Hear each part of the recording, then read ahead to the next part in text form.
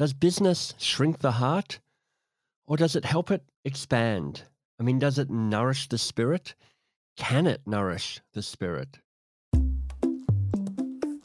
Welcome to Two Pages with MBS, the podcast where brilliant people read the best 2 pages from a favorite book, a book that has moved them and a book that has shaped them in some ways. Now, Martin Reeves is the author of The Imagination Machine, and he didn't have a particularly auspicious start to his career. So I guess I'm primarily a failed musician and a failed botanist, and I've stuck to strategy consulting for 30 years, and I now run something called the Henderson Institute, which is a BCG's think tank for new approaches and ideas in business. BCG, it stands for the Boston Consulting Group, is a top-notch strategic firm like McKinsey or Bain. Now, I think of those firms, probably a little unfairly, as being all about number crunching and optimization and bloodless decision making. So, how does one go from music to botany to business strategy? Well, here's a clue. I met Martin first at the House of Beautiful Business. That's my favorite conference at the moment. And that tension you probably noticed between beautiful and business, well, that exists in Martin as well. He is brilliant at strategy. He loves business. And at the same time, he can see its limitations and how little it has fulfilled its human potential. If you look at the words used in business, you'll find that roughly half of the language is never used in business. And I think that's indicative that we're not applying our full human potential to business. Business is a little desiccated, a little antiseptic, a little bit overly logical.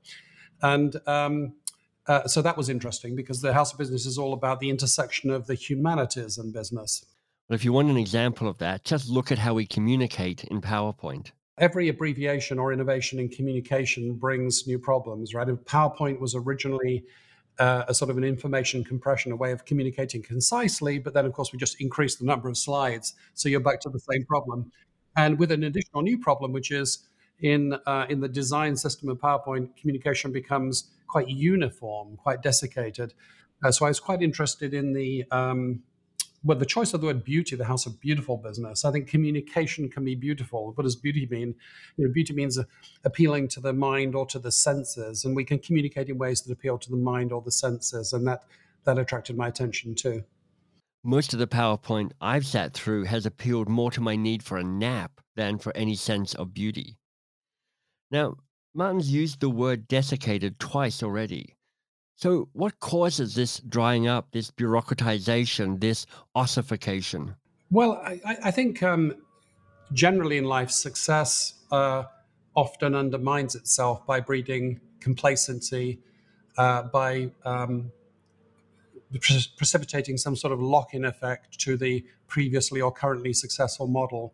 So I think as businesses, if you think about sort of the life cycle of the business, it starts with a hungry entrepreneur with a very tentative idea, and we don't remember the ones that failed, but 95% of them fail, and then the few that survive, they scale, they grow, they specialize, they refine, so they exploit a model of success, Hmm.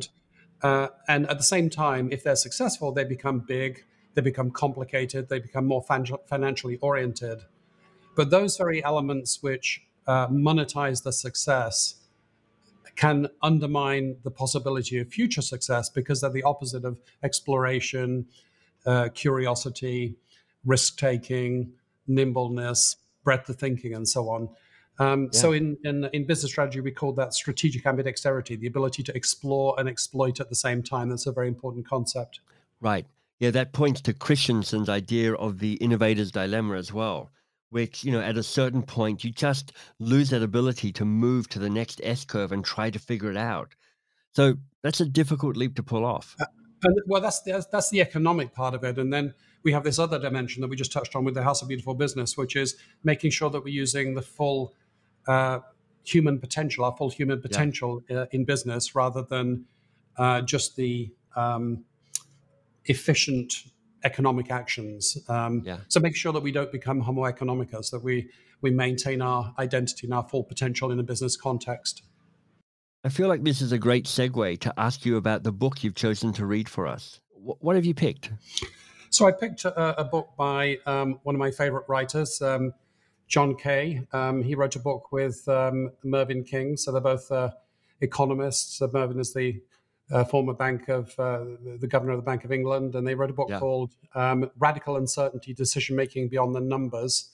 And I picked it because it deals with something that I'm thinking about today, and I can explain that. And Also, I think John is a very good writer. He writes with humor, he writes with breadth. He brings in history and philosophy. So it's an interesting read as well as being some sort of weighty and interesting insights. I'm really looking forward to hearing this. I don't know this book, but I have read his book Obliquity, and he's a great writer and a rich writer in terms of he draws on different sources, but he's funny and he's provocative as well. I haven't read many books by economists, but when I think of what books economists would write, they're not short and crafted and eloquent and elegant and provocative. How did you come to pick the two pages that you chose, Martin? Well, I had John on my podcast. We're all podcasters nowadays and broadcasters, Exactly. and so my podcast discusses important new business books and ideas, and so we honed in on an idea of the power of narrative. What is the power of narrative, as opposed to the power of a quantitative model? Yeah, So that's where the conversation led. And that ties in with something that I've been thinking about. I've just completed a book that's coming out in a few weeks' time called The Imagination Machine, right. which is about how corporations can harness the uniquely human capacity to imagine things which are not the case and cause them to become the case. Yeah, I want to talk more about that new book of yours because just the title itself is such a brilliant, intriguing play of words. It's a factory, but it's a machine and it's imagination. How do they even stand together? So we're going to get into that, I'm sure. But for now, read us these two pages. I'm really intrigued to hear what they say.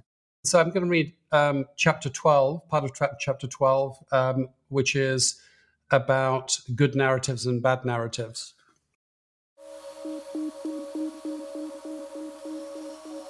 In chapter 9, we described how extended social kinship groups developed in Paleolithic times. From the very beginnings of cooperative human action, hunter-gatherers formed groups to provide self-protection and to exploit the division of labor. And as humans began to communicate, they clustered around campfires to tell stories. We see the beginnings of narratives 20,000 years ago in cave paintings such as those at Lascaux. Upper Paleolithic tribes would elaborate epics of heroism and invent fantastic mythologies to explain natural forces they did not understand. The anthropologist Polly Wiesner has compiled meticulous records of the conversations of the Kung Bushmen, the modern communities whose practices are believed to most resemble those of Paleolithic societies. During the daytime, 1/3 of communication relates to economic matters, and a similar amount of time to bickering. The modern office is much the same. But after dinner and dark, the harsher mood of the day mellows. The focus of conversation changed radically as economic concerns and social gripes were put aside. At this time, 81% of lengthy conversations involving many people were devoted to stories. These stories were largely about known people in amusing, exciting, or endearing escapades. Storytelling is how humans normally try to interpret complex situations. And such storytelling is universal. The Bushmen gather around the fire, and Manhattanites and Londoners fight for tickets to the musical Hamilton. Humans are natural storytellers, and humans use these stories in reaching decisions by using analogies, in testing arguments and understanding of both processes and facts, and to elicit the cooperation of others in arriving at and implementing good decisions. Narratives aid both understanding and persuasion. And most people are more comfortable with the concrete than the abstract. As young teachers or more seasoned speakers, it did not take us long to learn that we could grip an audience with a good story and lose the room with a few statistics or a single equation. What makes a good narrative? The quality of presentation makes the most immediate impression upon us. Among the Bushmen, both men and women told stories, particularly older people who had mastered the art. Camp leaders were frequently good storytellers, but not exclusively so. Two of the best storytellers in the 1970s were blind but cherished for their humor and their verbal skills. Those who listened were entertained while collecting the experiences of others with no direct cost. And in the West, it is the brilliance of execution and performance that attracts us to the novels of Jane Austen and leads us to admire the Royal Shakespeare Company and the performers in Hamilton. Narrative is not simply a synonym for verbal communication, nor is verbal communication less scientific than algebraic or other symbolic communication.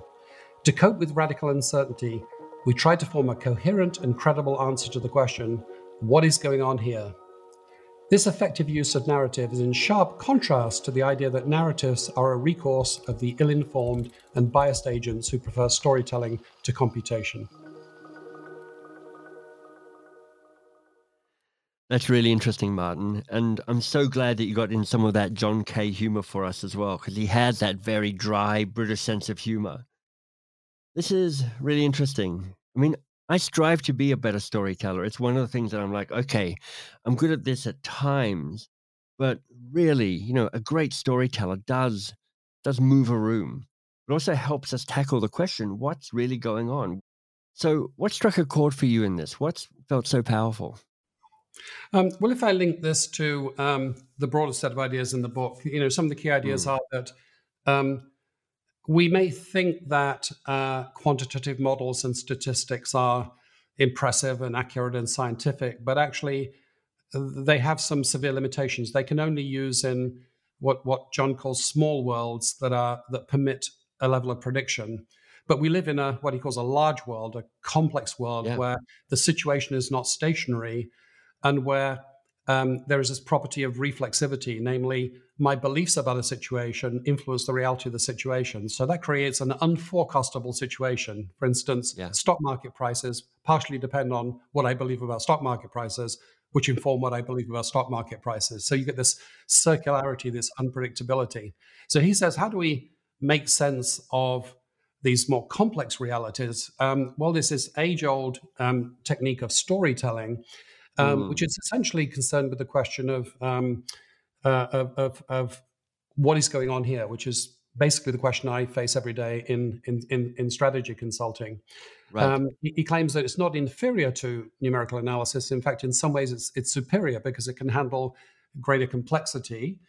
He yeah, admits that it is capable of superficiality or abuse or appeal to emotion, but he says that it has its own discipline, and he describes that as ecological rationality. In other words, the stories that are subject to challenge and survive challenge and are transmitted and last, have wisdom in them. that's interesting. Now, the central idea that fascinates me is the idea that we can all do this, of course. We all understand, we can all immediately relate to what he says about the narratives and the stories around the campfire, but Yeah, we cannot necessarily explain our art. And so there's something about the magic of codification here. By giving it a name and yeah. understanding how it works, we can then deploy this incredible capability more deliberately and more powerfully. Now, I'm projecting a lot here, I'm sure, but what I make up about BCG, as I do with, all the big consulting firms, is that they're more about the rational based, numbers based, show me the quant proof of making stuff happen. Not least because I suspect that the clients you work with, the CEOs of big and small companies, ask for that. They demand that as well. So there's a shared collusion that we all feel safe if we've got the numbers and we've got the models and we've got the structures. I'm curious to know how you try and bring storytelling into those types of business conversations. Yeah, I think it's actually an essential part of what we do. So I think I think good consulting requires an ambidexterity of thought. So Mm, um, obviously there are quantitative and financial aspects of business. There has to be a favorable outcome.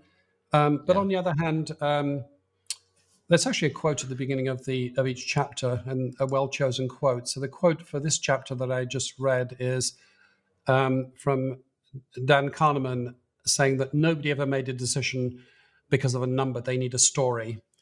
And that is true in consulting, which is to focus minds and to move minds and to create alignment and excitement and motivation. You need more than numbers.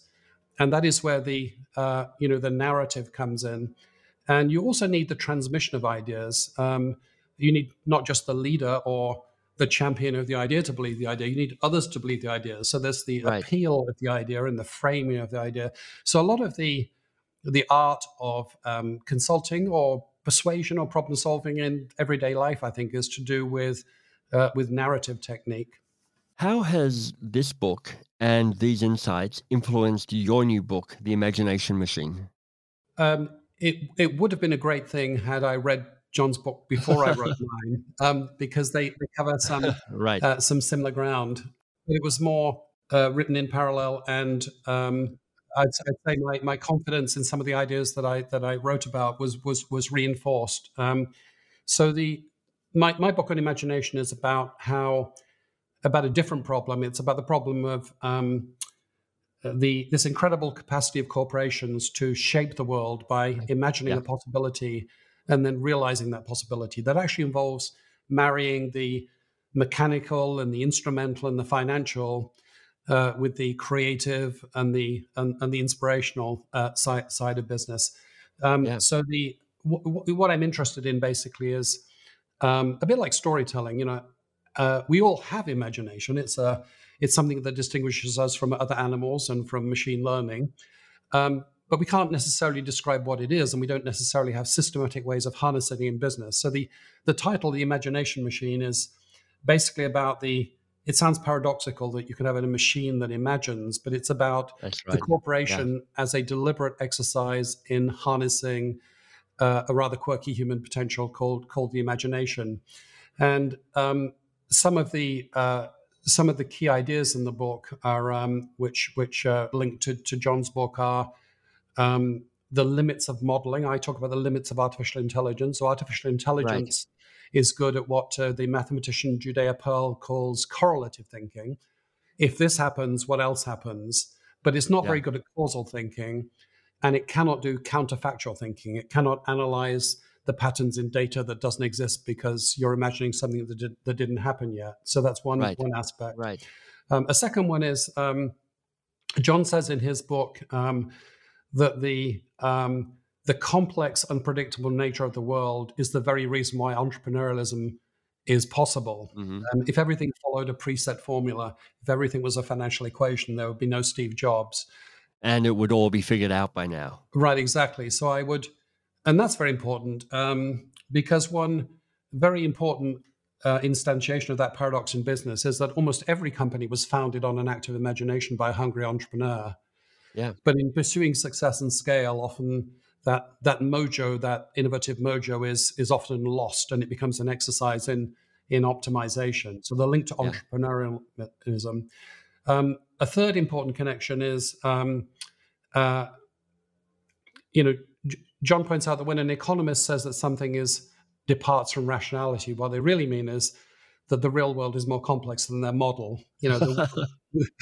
Reality Exactly. doesn't follow the axioms of the model. Oh, that is fantastic. I love that. And I say something related in my book, which is that mental models are not fact. Not Yeah. facts. In order to see the possibility of changing the world, we first need to think about the world in a different way, which means that we need to adopt different mental models. And the first step to doing that is actually to realize that my mental model of a business is precisely that. It's a mental model, not a fact. So when I talk about market share, I'm not talking about a fact. I'm talking about a way of looking at the boundaries of the business, which could be Right. otherwise. And just one more, uh, what is a good narrative? In John's book, the a good narrative is one that has the properties of coherence Yeah.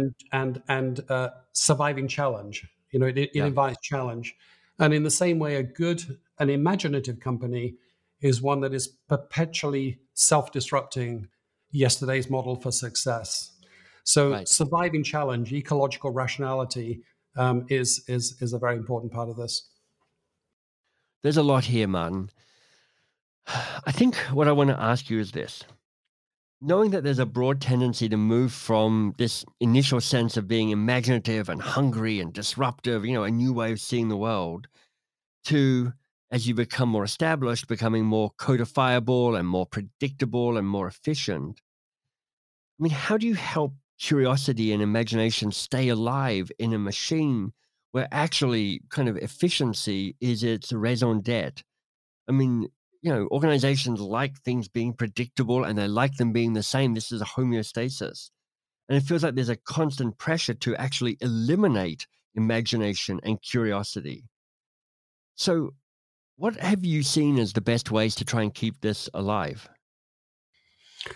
Right. Well, it comes back to that first question you asked me about, what is strategy? Anything which gets the job done.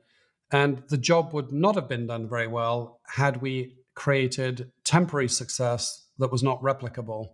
Right, That would be a very limited form of success. Ideally, we want the performance of the company to create an encore and to right. create the ability of self renewal, not just homeostasis, but self renewal or replication. Yeah, And in order to do that, I think you have to balance opposing forces. So one legitimate force is to exploit the success, the potential of the entrepreneur's thought. But a counterbalancing tendency is to question the basis for that success and to look for new bases of success. And that's a very hard thing to do because the second part of that is future oriented and therefore unpredictable. right. It involves a different set of questions, um, uh, somewhat disruptive questions, and organizations are often loath to self Right. Don't ask the question because it'll exactly. be it'll be awkward if you actually ask me that question. If I can interrupt, are there any questions in particular that you find are powerful to help people future orient? Yes. So how can you now? Fortunately, and we've looked at this. We've looked at what we call the vitality, the future growth potential of corporations as a function of their size and age. So the bad news is the bigger and the older your corporation is, the less likely it is to have a lot of future growth potential. Right. And but the good news is that the dispersion is enormous, and that is not a law of nature. That's a tendency, not an inevitability. And so, some of the moves that a leader can make to break that compromise, if you will, is one of them is being in the world. So, I think Mm. you can think of a company like a sphere. The bigger the radius of the sphere, the lower the surface area is in proportion to the volume. In other words, the Yeah. more inward facing that the corporation becomes, unless it takes special efforts to stay externally oriented. Because if you're not seeing that which you need to adapt to, you will not adapt. So external Yeah. orientation. And another one is observation. I think about this as thinking like a novelist, which is um, it's a great it's a great human invention. The average is a great mathematical shorthand, right? On average, Right. something is true, but if you de-average and you look at the particular data points, there are always anomalies, and some of Right. those anomalies, a customer, not buying the product or wanting something else, Yeah. or a salesman using a different technique. Some of those Right. anomalies are prescient. They actually are unreasonably successful. They're pointers towards the future. So thinking about the details is very important. And then another one is to avoid over financialization. So there is this adage which is attributed to Peter Drucker of what gets measured gets done. What gets measured gets managed. There are different variants on it. That's right. Yeah. But I'd say it's unfortunate if we restrict ourselves to that which can be measured accurately, because that is the path to financialization, which is not an unadulteratedly good thing. If we restrict ourselves to measuring financial outcomes, we will never explore new ideas with unknowable financial outcomes. So I think balancing exploitation with exploration and Yeah. showing that that is everybody's responsibility. So a simple way of putting it would be that a leader can either say your responsibility is to produce output from yesterday's model and to not waste a second on anything else. That's one type of Yeah. corporation. Or what I call a mechanical corporation, or Right.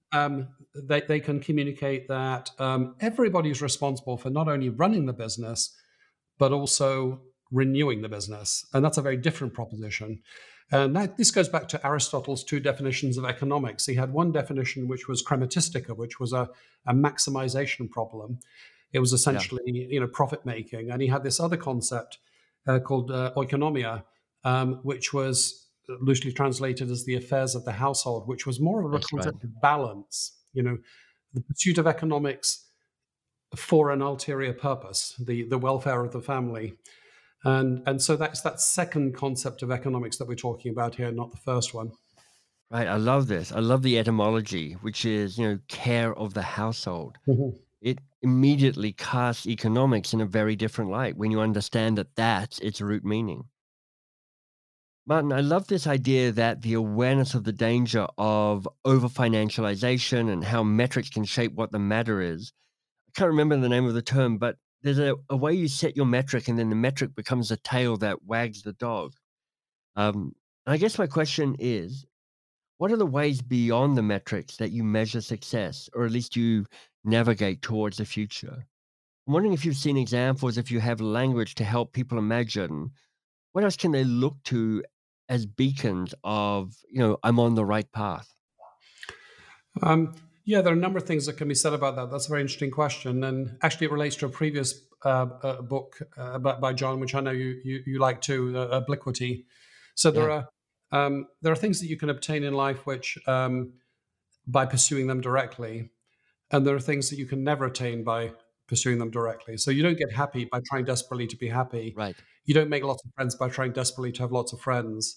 It's an outcome of pursuing something else. And Yeah, so similarly, we've actually measured this because with machine learning, you can analyze anything nowadays. And we've looked at whether corporations that are very directly profit seeking and maximizing as an end in itself are actually successful in doing so. And it turns out that profit maximization is a little bit of an oblique goal.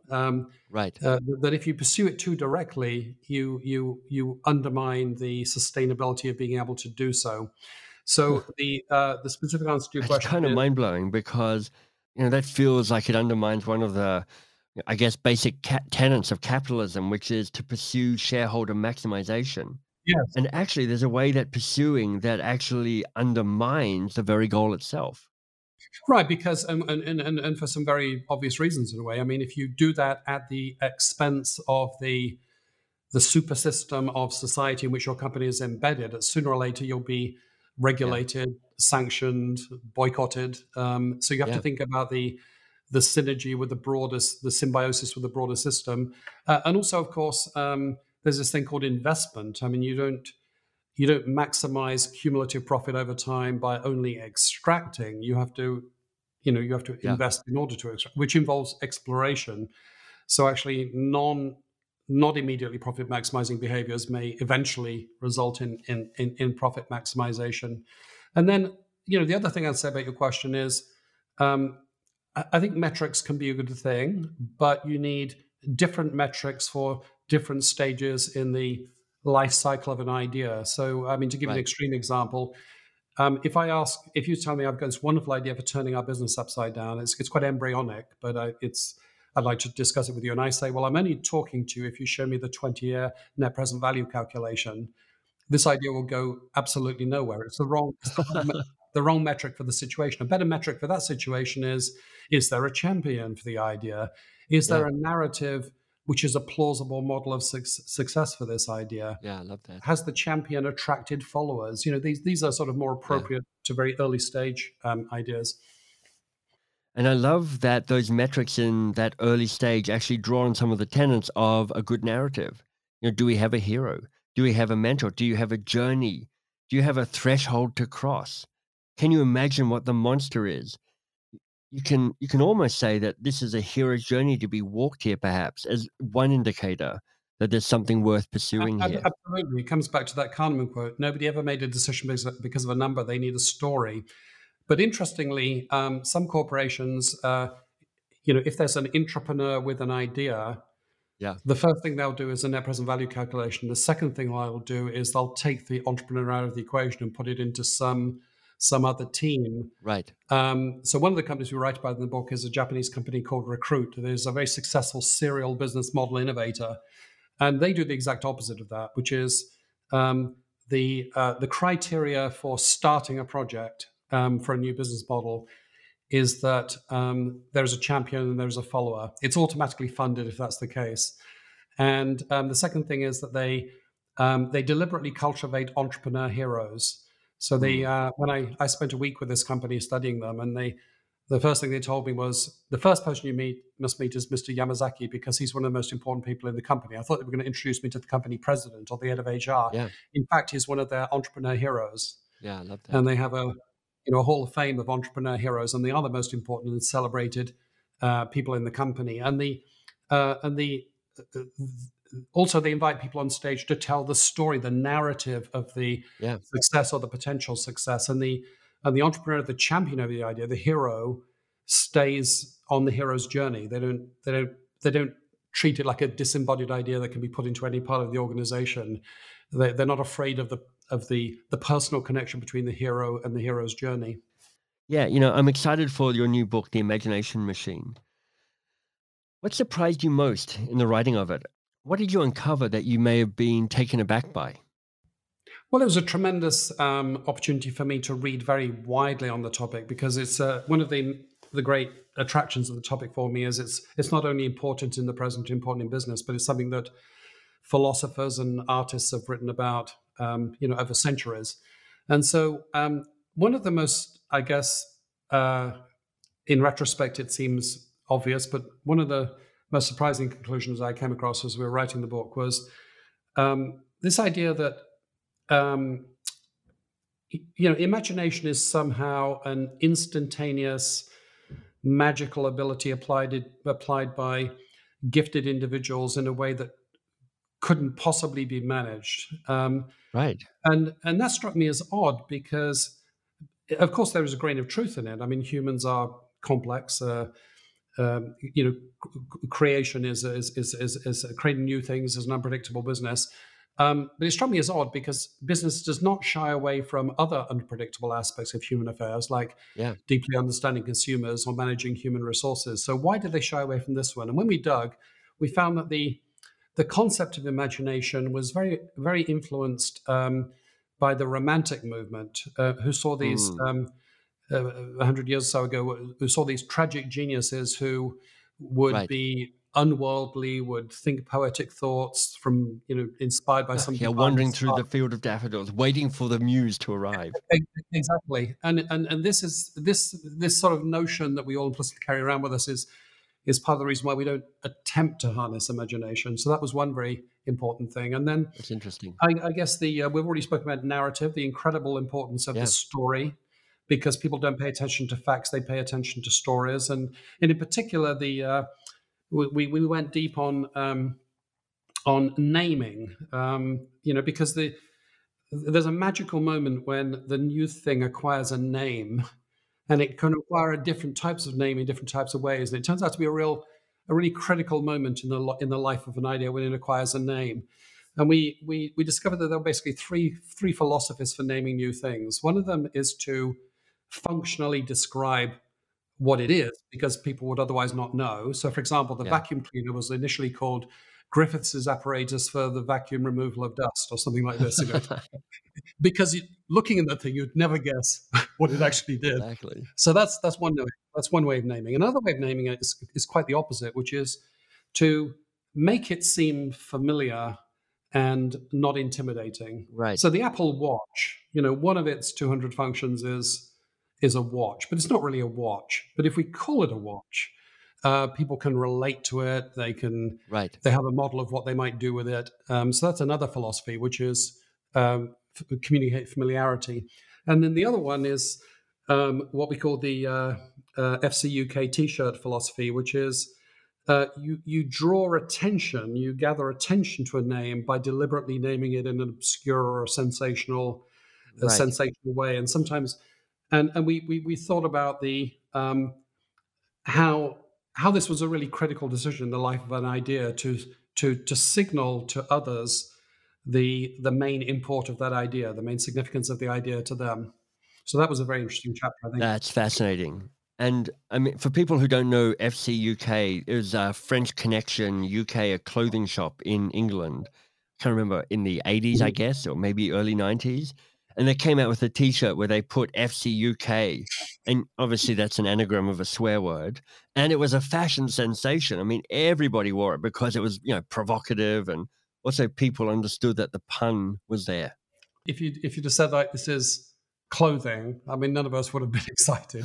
If you Exactly. said this is a fibrous, plant material that's been woven using loom technology for the purposes of covering and insulating the human body, a purely functional name, Also, not that not compelling. not quite as compelling, right?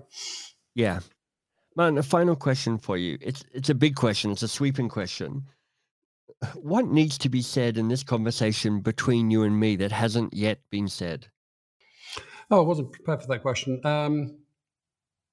Well, I guess we're celebrating curiosity. We're celebrating reading in an age where that cognitive surplus can be crowded out with all sorts of other things. So I'd very much endorse the spirit of the podcast in saying that the written word is still important. Reading aloud is still important. The tradition of books is still important, and also that we can, in this age of over specialization, we can speak across topics. The need for generalist thinking is also alive and well. So it seems to me that implicitly that's what this podcast is about, and I think that's a wonderful thing.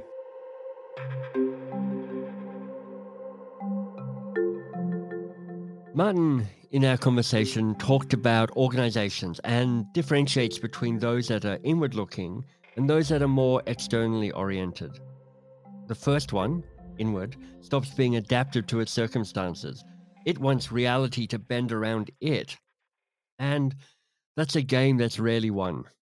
The organizations that orient outward, well, they still maintain their values, their essence, but they also see and understand their market and their customers and how they're changing. They're the ones whose imagination is likely to be fueled, ignited, or, to use a different metaphor, cross pollinated and allowed to bloom. And you?